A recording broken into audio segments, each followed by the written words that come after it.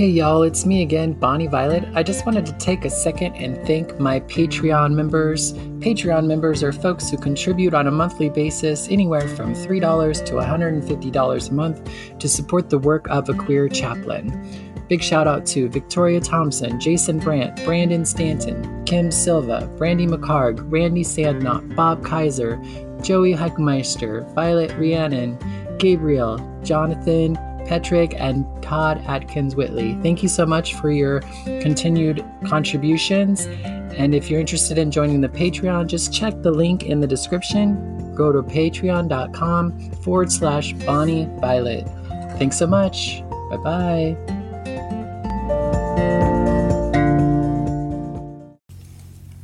Hey y'all, how's it going? It's Bonnie Violet again. It is Saturday, January the 27th, and I'm just going to read a little bit more of some of what I'm jotting down for my book, Transmission, a Spiritual Autobiography. Really just kind of getting started and trying out by posting the audio to the podcast here. So I'd love to hear from you what you think. And I don't know, again, it's just me starting the process. So let's begin. And thank you for being with me on this journey. So here we go. You see, of late I have been really challenged with feeling loved, supported, and cared for by my family. And I think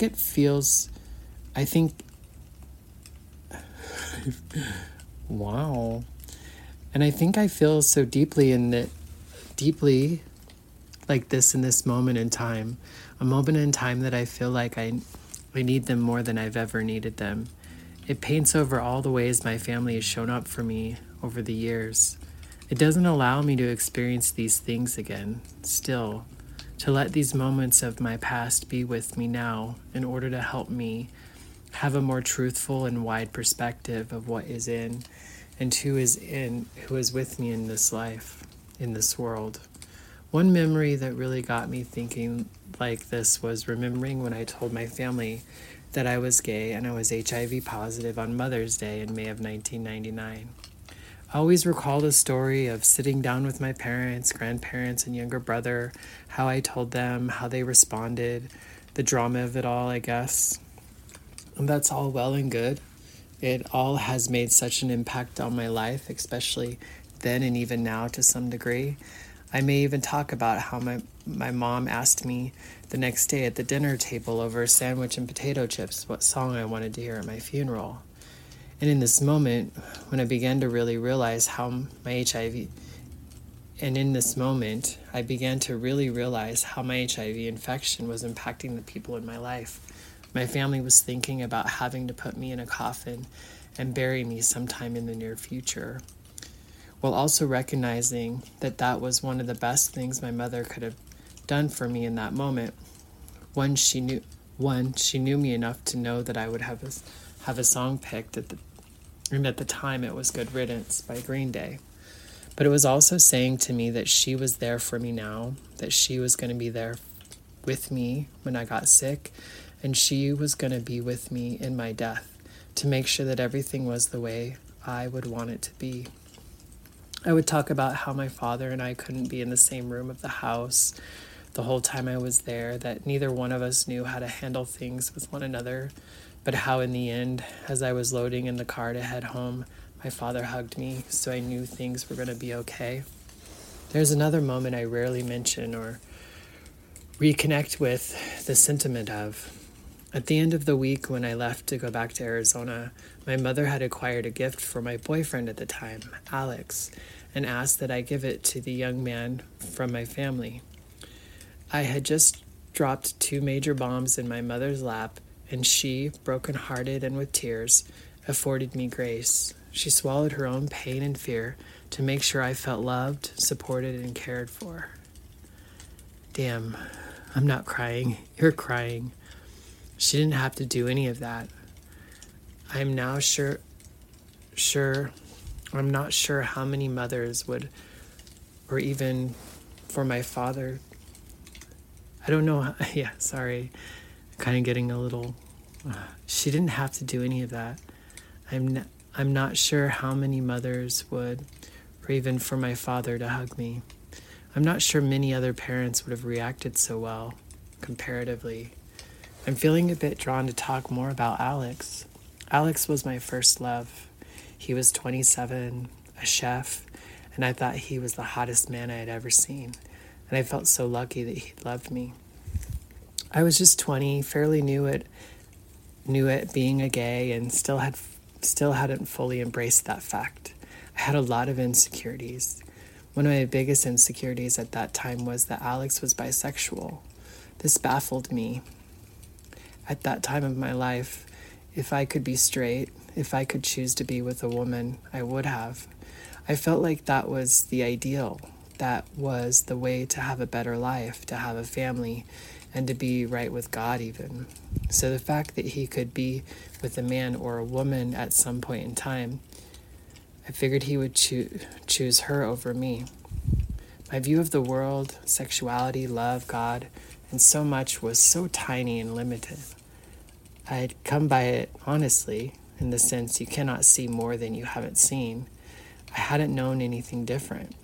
At that time, I had also done drag a little bit. I recall one night after a gig coming home in drag and Alex wanting to get intimate with me, and I was like, no, I'm going to wash these things all off and then we can have fun.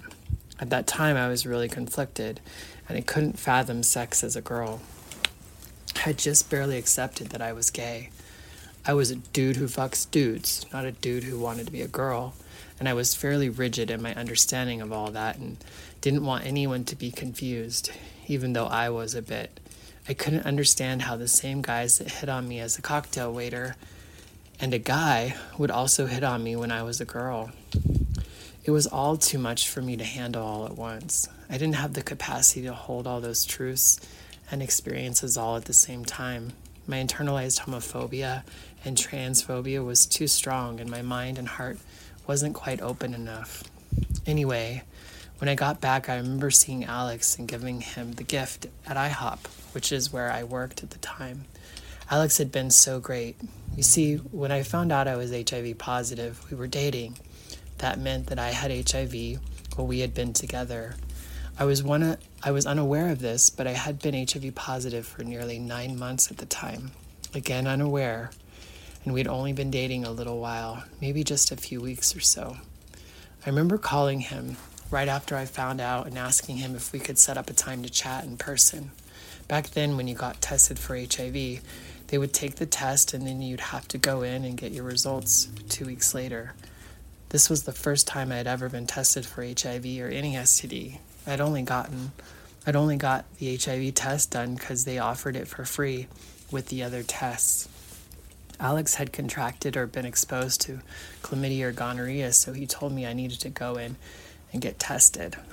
When I went to get my results, I'd gone by myself, and again, I wasn't in any way concerned about having HIV.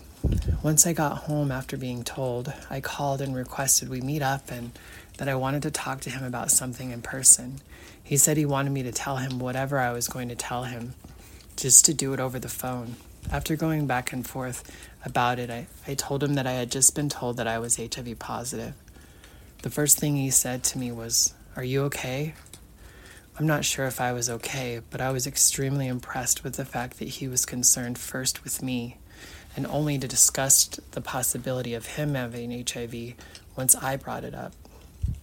His test had come back negative for HIV. We'd been having protected sex. And just to reiterate, we had been having protected sex, but we were going to have to wait 6 months to know whether he had gotten HIV from me. Once I came back from telling my parents and gave him the gift, he disappeared, and I never encountered him again until years later. I was so afraid I had given him HIV. I was so scared, and I felt so horrible. When I did finally run into him many years later, we had seen each other at the Crow Bar, which is where we met. It was a Sunday evening, and the bar was pretty slow. I remember my initial response to seeing him was excitement, and I wanted to approach him. I can't recall if I had gone up to him and he wouldn't acknowledge me, or if he made it known he wasn't happy to see me, but I remember feeling just horrible and unsure of what to do. The next week on Sunday again, we were both at the club together, and this time I just pretended as if I didn't see him. At one point, I went to get a drink of water at the drinking fountain, and as I was leaning down to sip the water, he came up to me and asked if we could talk. I was shocked and very nervous, but I said of course. We walked out of the club together and walked across the downtown street to a lit bus stop across the street. I can't recall if there was smoking involved or if it was chilly. I had wanted to know how he had been or what had happened. I had missed him so much. He stated that he felt that I had known that I had HIV when we got together and that I had lied to him about it, and he was angry with me. I was offended by this statement. I defensively responded, "Then you don't know me," and was about to walk off, and he grabbed me and said, "I'm sorry. I know. It's just you had to have known." I reiterated that I hadn't known. I hadn't ever been tested before. I had told him that I didn't have anything when we got together. I didn't, at least as far as I knew. Knowing now what I didn't know then, I would have told him that I didn't know if I had anything when he asked, but I didn't. We chatted a little bit. He hadn't gotten HIV from me, and he told me that this guy that he was seeing, which was someone I didn't like and really disliked that Alex was with him, but I wished them both well. We talked like we might stay in touch, but we haven't. I don't recall if we ever chatted or seen each other again. Over the years, I have sometimes wondered how he was, searched for him on social media, and still have a curiosity to know how he is and what life has given him. Speaking of searching for people of the past on social media, it brings me to the guy who gave me HIV. There's a long story to that will probably make the book at some point. But I found him. We've been friends on social media. I actually messaged him around the 20-year anniversary of my infection, Labor Day weekend, 1998. I'd hoped to meet up with him while I traveled to be in Arizona for the anniversary, but he never replied. I didn't get to chat with him at this time and probably never will in my lifetime, which is fine. But this trip to Arizona was monumental. I got a seahorse tattoo on my neck, visited the mega church I had left when I was diagnosed, and rekindled a relationship with my Aunt Tina after nearly 20 years of being estranged. And that's it for now. Until the next one, take care. Bye-bye.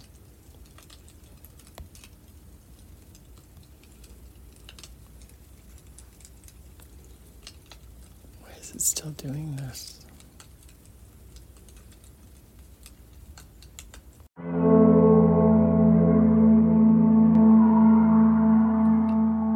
Hey y'all, Bonnie Violet here again. Just wanted to take a second to let you know about Splintered Grace Podcast. Splintered Grace Podcast just completed its 5th season entitled Still Seeking. Splintered Grace is a podcast that I co-host with my aunt, who is a conservative Christian and one of my biggest supporters in my trans identity and just life in general. While many family members are choosing to no longer speak, we have chosen to sit at the table and engage in difficult conversations to find peace and restoration. Over our 24-year relationship, we have had a lot of ups and downs, and we haven't always really liked each other. We definitely never understood each other, and still some of it we don't. But we love one another so much and so hard, and really work hard to show up for one another. And our hope is that by listening to this podcast, others may be able to begin to have peace and restoration in some of their other relationships with family members and or other loved ones. Check it out, Splintered Grace Podcast, wherever you listen to podcasts or on YouTube. Take care. Love ya. Bye.